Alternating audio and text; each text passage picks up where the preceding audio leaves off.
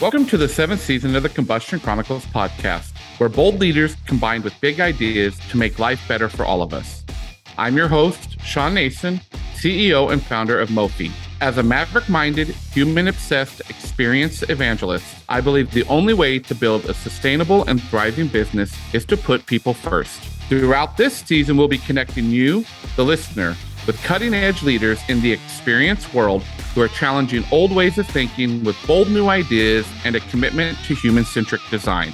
Experience matters, people matter, and revenue matters. That's why it's time to ignite a people-first experience revolution.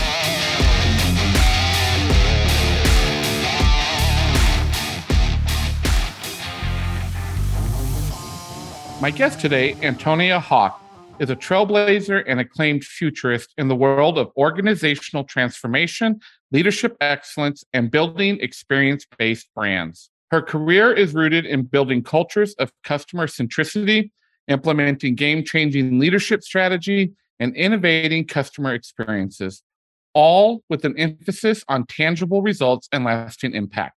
Before launching Antonia Hock and Associates as a global consulting firm focused on transformational leadership and innovation, Antonia spent 6 years as the global head of the Ritz-Carlton Leadership Center. Her Future Forward program is a practical and actionable approach focused on leadership development, the future of consumer behavior, and how to navigate disruption. Welcome to the Combustion Chronicles, Antonia. Thank you, Sean. It's an absolute pleasure to be here.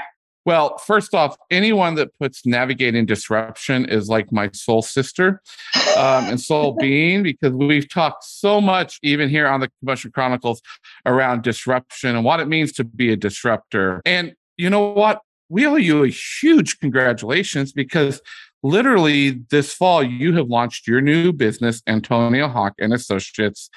And I know that it's an exciting place to be. So congratulations to you on that as well. Thank you. Yeah. So you're probably telling as many people as possible about your new venture.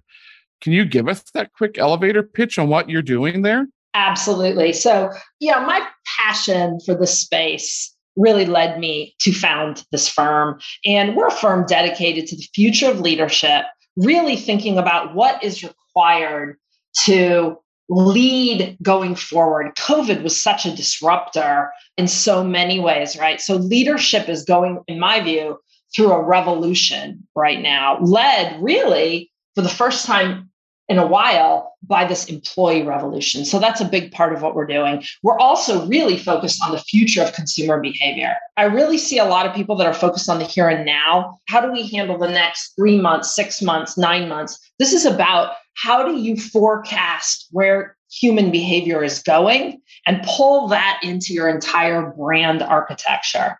And then the last one, which, when you said Combustion Chronicles, I was like, if there's combustion involved, I'm in. So the last thing we're really focused on is navigating disruption, right? You hear this statement all the time. You're either disrupting or being disrupted.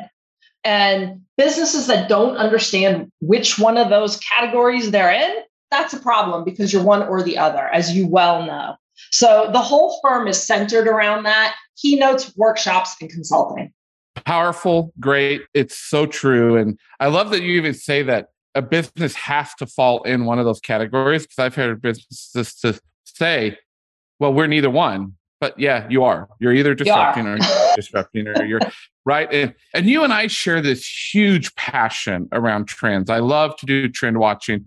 I actually downloaded like 3 reports yesterday from a group that just put some out. What trends are you and your team closely following these days, especially from that global perspective? And I know we're going to get into consumer behaviors, but let's talk about some trends on that global perspective that you're looking at right now. That would be great for people to think about in their experience ecosystems. So I think one of the big things we've seen, it requires a tremendous amount of discipline for companies to actually get to this space. But this concept of having a signature identity and building your entire brand around it is something that I think we're really seeing the succeeding firms and businesses globally that have centered in a disciplined way around a signature identity are the ones that are leading their market. And it's tough to do for a lot of companies because there's this temptation to be all things to all people, right? You don't want to eliminate a portion of a market when you're thinking about being revenue led. But ironically, those businesses that have gotten laser focused about who they are, what they stand for, and who they serve are really leading the market. So I think that's a big global trend. We're back to how you let out, right? You're seeing the disruptors and the disrupted, and knowing who you are and being able to say no to things that don't fit who you are is a major feature, I think, across that entire ecosystem right now. Unfortunately, we're not seeing a lot of businesses with the discipline to do it. And so let's talk about that more, because even within your bio, as we were reading it, you talk about building experience-based brands. And I'm on this kick right now and going to probably not give it up for a while on how do you move from doing experience as a program or as a check the box to experience as a strategy. So when you're building an experience-based brand, you have to do experience as a strategy. What are your thoughts around that space? So this is great. I love this question. I bite my tongue sometimes when it comes to this exact conversation because I think it's really at the epicenter of a lot of things that are experience driven. At the point that you're doing customer experience as a program, you're going to lose, period. If it's not at the top and it's not being woven into operations, marketing, the way you price, the way you think about your philanthropy, if it's not every part of your business, top to bottom, you'll never be successful with it. I listened to a LinkedIn thread unfold the other day, and it was all about how to convince a C-level leader that they need to invest in customer experience. That's nails on the chalkboard for me, because you will never, quote unquote, convince a C-level leader to invest in customer experience. It's either unbelievably a part of the fabric of the business or it's not. And so when you think about an experience-based brand, that is a leadership team that is thinking about the consumer first and building it into everything they do, top to bottom, start to finish. That's like a drop the mic moment there, like, okay, we're done. But I love it. I love the power of that. And it aligns with me and Mofi. And, my hashtag, as Antonio, on LinkedIn is experience evangelist. And you're preaching what I am preaching, and I love it. So I want to go then to, if you're having an experience-based brand, you obviously have to know consumers' behaviors. And let's talk about that some. Can you tell us about the future of consumer behavior and what that means for businesses? And even where are companies being misguided today? And what are companies that are doing it well?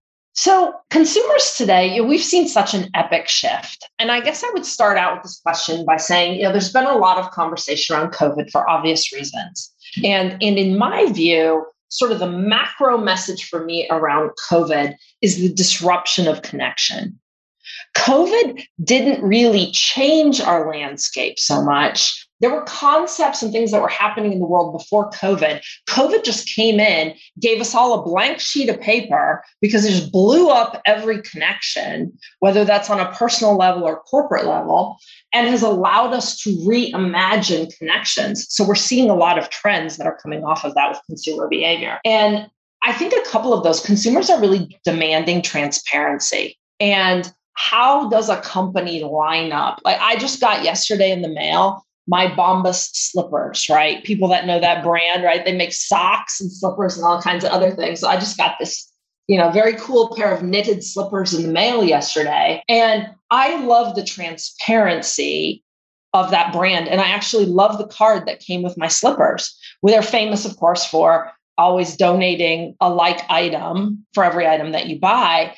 And they back it up. So it's that transparency of business model. Consumers are demanding more and more of that. in terms of behavior. And companies that are winning are comfortable that their practices hold up to that transparency. So that's a really important trend. I also think we're seeing, that's a great brand example of purpose.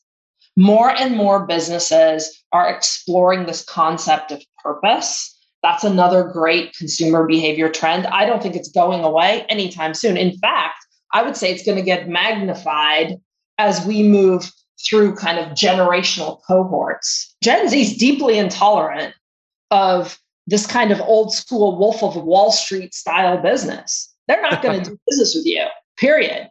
So if you're not making that shift and you aren't thinking about that as a macro level, you need to. And that doesn't mean in a fake way.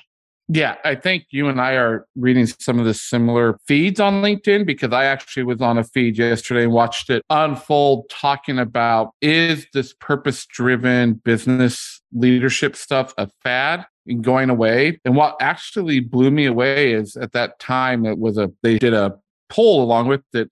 It's 70% of the people that answered that question at that moment had said, yes, that purpose is going away. And I was just shaking my head like, holy cow, you guys are really freaking missing this. Yeah. I just go back to like an innate, I think you when it comes down to human behavior, you usually fall into one of two camps. You think people have sort of an innate good or an innate bad. And, I don't want to overgeneralize, but I do think there's an element of behavior study that says you have a point of view that's pessimistic or optimistic. And if you're optimistic, you want to connect capitalism, revenue, all these things to some kind of greater good impact in the world. And brands that are doing it well, whether they're connecting to joy, whether they're connecting to giving back, whatever they're connecting to, that's just a core fundamental human concept that we live with. Hopefully you live it in your family, and then you want to see that extend to your business relationships. Absolutely. Absolutely. And I love that you're talking about, the family and engaging on your personal journey to this, right? Like, so a lot of people don't know, Antonia, that you started your career in business intelligence. Then you spent a bunch of time in the tech world and moved into hospitality. Kind of sounds like my world. I did all kinds of different things. I tell people I'm in my 5th career now. But was there a single moment in your journey when your emphasis on this customer centricity came into focus, or did it really evolve over time for you? I'd always been maniacally focused on customer success.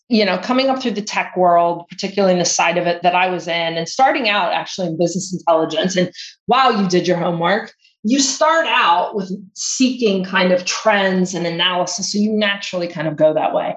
But over time, I'd say really the critical moments for me occurred at Microsoft. And they occurred as I was watching this giant tech company and participating in some really big global transformations, where you would have companies and organizations that would be going from, a baseline to accelerating their business model and all of their goals through technology. And watching that happen and the company transform and the customers they serve benefit, it's like I had that light bulb moment. I thought these big transformations with these big visions that have big impact on the company and the consumer and the consumer's family and the multiplier effect, wow, like that should be what the journey everybody's on. And then it really changed my perspective. That's awesome to hear. And it's awesome to hear that it happened through, a lot of people say it can't happen in big companies. But, Microsoft's a pretty big company the last time I checked. And I tell people my first corporate job was for the Walt Disney Company. There's good things and bad things about that, because you get spoiled and you think every company should work that way, right? So, Antonia, at Mophie, our elevator pitch starts that we are maverick-minded and human-obsessed. And you and I have known each other long enough, and we've never met in person, but through LinkedIn. And if you're not a big LinkedIn networker, get there, because that's how I met this amazing person. I have no doubt to say that you are maverick-minded and human-obsessed. So when you think of maverick leaders, a lot of people think of that as people as where you started in the tech world. Is there a place for mavericks in C-suites of established companies today? I want to say yes to this question because I believe that just because you're a big company, just as we talked about in the last question with Microsoft, I believe that big companies with the right culture and the right leader infrastructure can be incredible market makers and forces. And they need thought diversity, challengers, dissenters, and they need them in the boardroom. So I want to say yes, mavericks need homes in big C-suite parts of companies, right? However, my caveat here is the culture has to be embracing of that kind of a leader. They have to be ready for that leader because I think we see it all the time, right? You just talked about LinkedIn and networking and what a powerful tool it is. And I'm so grateful for LinkedIn because otherwise, as you said, we never would have met. It's such a cool connector platform.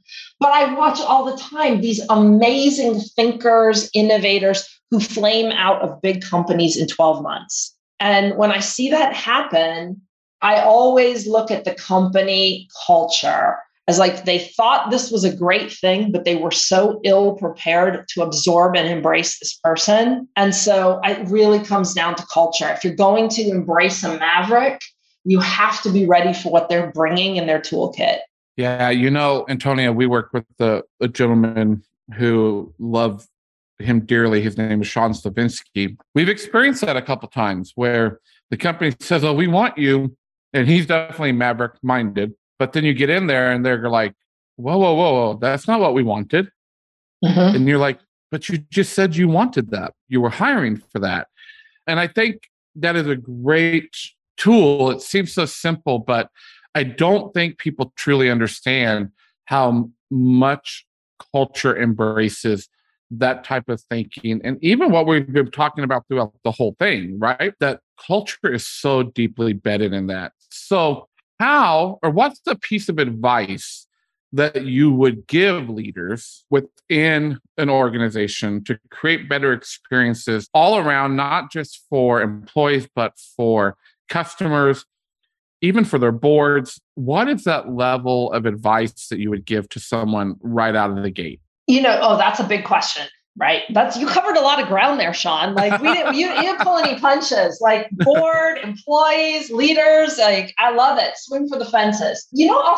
I'll really start with employees because this is something I'm incredibly passionate about, driven by my own career. And it's interesting because I was just looking at the PwC study that just came out a few days ago around what C-suite leaders think are some of their biggest risks. And the number one big risk right now is employee development. And if I were going to say to boards, leaders, and employees right now, one of the biggest areas is really investing in career development and employee development. And I don't mean old school here. Like, I don't mean death by PowerPoint or trotting out yet another big corporate webcast training program that's going to benefit the company. I mean, truly investing in the employee and skill sets that will help them advance their careers, their earning potential, the way they perform on the job, tools that are portable. And I know companies never want to invest here because they don't want employees to leave.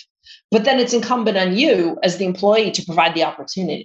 As the company to provide the opportunity so the employee doesn't leave. But that investment, and it has to start at the board level, the leader level, and investing in leaders. Leaders are so burned out right now, helping them cross the chasm and think about enriching their own skills. Employees, investing in employees, and at the board level, really thinking about how do you find advice for boards right now? How do you weave together purpose and capitalism? How do you put those two things together? Because that down trickle effect to leaders and employees and consumers is something that, will really, really serve you for the long term if you can crack that nut. So I'd say invest in great skill development and in portable things that make your employees more productive and leaders more productive, as well as thinking about purpose and how to weave it all the way through, top to bottom. And I love that terminology you're using, and I've written it down, purpose versus capitalism, because to me, that's more, capitalism is more than just revenue. Mhm. It's the whole picture. And I don't think that as an industry that we do a really good job of talking about it that way. So I love that. I hope the listeners are grabbing that, purpose versus capitalism, because I think that is going to have to be right up there in C-suite strategies going forward, in my opinion, and obviously in your opinion as well. So you've just started your new business. And again, congratulations on that. And can't wait to see those successes. So as we start to wrap up the episode, I want to ask you a question. So without stealing any secrets from your future forward workshops, what's one thing that every leader should do to build a thriving team? So it's great because you actually just teed it up really, really well, Sean. I'm not surprised based on just what I know. You always have the perfect segue. So leading with the purpose behind the work gets at the root of a lot of things that teams are really looking for right now. And I'll make this very tactical and actionable for people because I think purpose can be that way. I love the idea of looking at the projects, looking at the meetings, looking at how people spend their time through a purpose lens. And that doesn't necessarily mean you have to be talking about saving the world, right? It's just, what is the actual purpose of what we're doing? Why are we doing this? What is the goal? Why are we on the phone? Why are we on Zoom? Why are we doing this project? Like a questioning mindset that is tied to purpose, because the amount of noise that you can cut out of a business, a team, a person's day-to-day function, if you can get disciplined around that, is life-changing. Because I think over COVID, we've just gotten this mindset of execution, survival, execution. And we haven't had a real moment of pause in a long time where people have stepped back and said, why am I on this meeting? Why are we having this meeting? And why are we doing this project? Let's get disciplined around those kinds of questions and that kind of critical thought, because that leads to so many other sort of domino impacts on a team. Well, and I'm not for sure if you know her, and if you don't, I'll make the introduction for sure, Antonia. But we had a guest a couple seasons ago, Emily Chang, who is the CEO of the McCann Worldwide Group in China. And she gave a piece of advice that I think goes right along with this. She said, pull up your calendar and look at your calendar, and you can see what your priorities are. And I think that ties back to this, especially as leaders. I've always said this, that if you're in the C-suite, you need to be out of the day-to-day of the business, because you need to be directing the business and guiding the business into the future, like your future forward concept. But I just love that, leading with the purpose behind the work. I love, as Emily said, look at where your priorities are. I think for leaders, it's really a time in business right now where we need to just stop and do a gut check, is what I would call it. So I love your advice. I couldn't agree more. And Emily, she is a powerhouse of a leader. I actually had the privilege of spending some time with her at an event, virtual event last year, and we've stayed in touch. So back to it's like the 6 degrees of separation, right? Kevin Bacon here. You've got so many people in the network, and it's amazing how like-minded people find each other. I love it. Yeah. Well, we could keep going for sure on this, but it has come to that point where we need to start wrapping up. And we do this segment called the Combustion Questions, Antonia, and they're 3 randomly selected questions that I call from my human algorithm. And they were just handed to me, so I have not seen them. Are you ready for your combustion questions? I am so ready. If you were required to have a bird as a pet, what kind of bird would it be? Ooh, I would definitely have a falcon. I think everyone has kind of a style. And I'm sure this is where this question is going. Like, your bird matches your style a little bit. I think falcons are, having spent some time in the Middle East, incredibly beautiful birds. And they're fast, they're precise, They are epic hunters. They're super engaged. They're very alert, and they really challenge you. And that fits right with my style. Awesome. Okay. Question number 2. What's your second favorite color? Oh my God, my second favorite color, white. And why? So I love color theory. So one of the things, if I were to scroll way back in the archives, I did a lot of studio art and a lot of painting. And so color theory really factors into a lot of graphic design and a lot of art. And white is one of those colors that is just, an incredible accent, an incredible part of creating space in a lot of design. And so I love the concept of white space.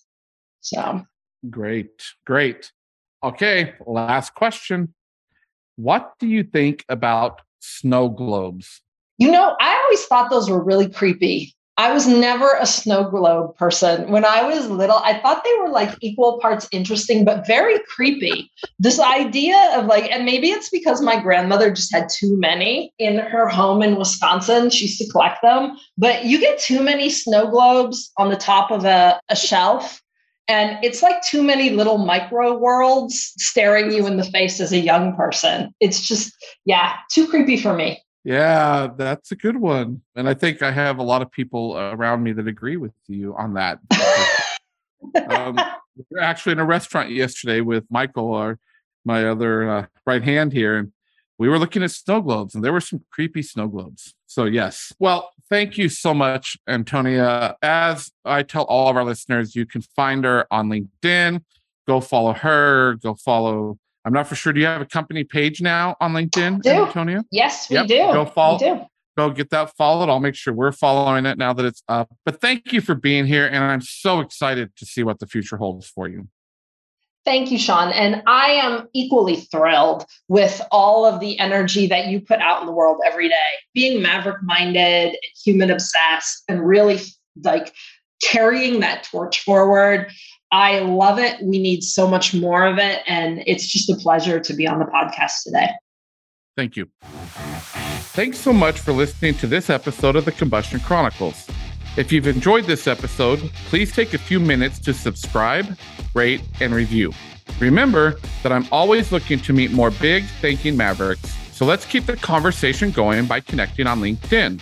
If you want to discover more about human-obsessed, maverick-minded experience ecosystems, go to mofi.co, where you'll find ideas and resources to help you ignite your own experience revolution. Or go to experienceevangelist.com to learn more about my mission to challenge leaders to blow up outdated, siloed systems and rebuild them with an aligned human-first approach. And as always, stay safe, be well, and keep blowing shit up.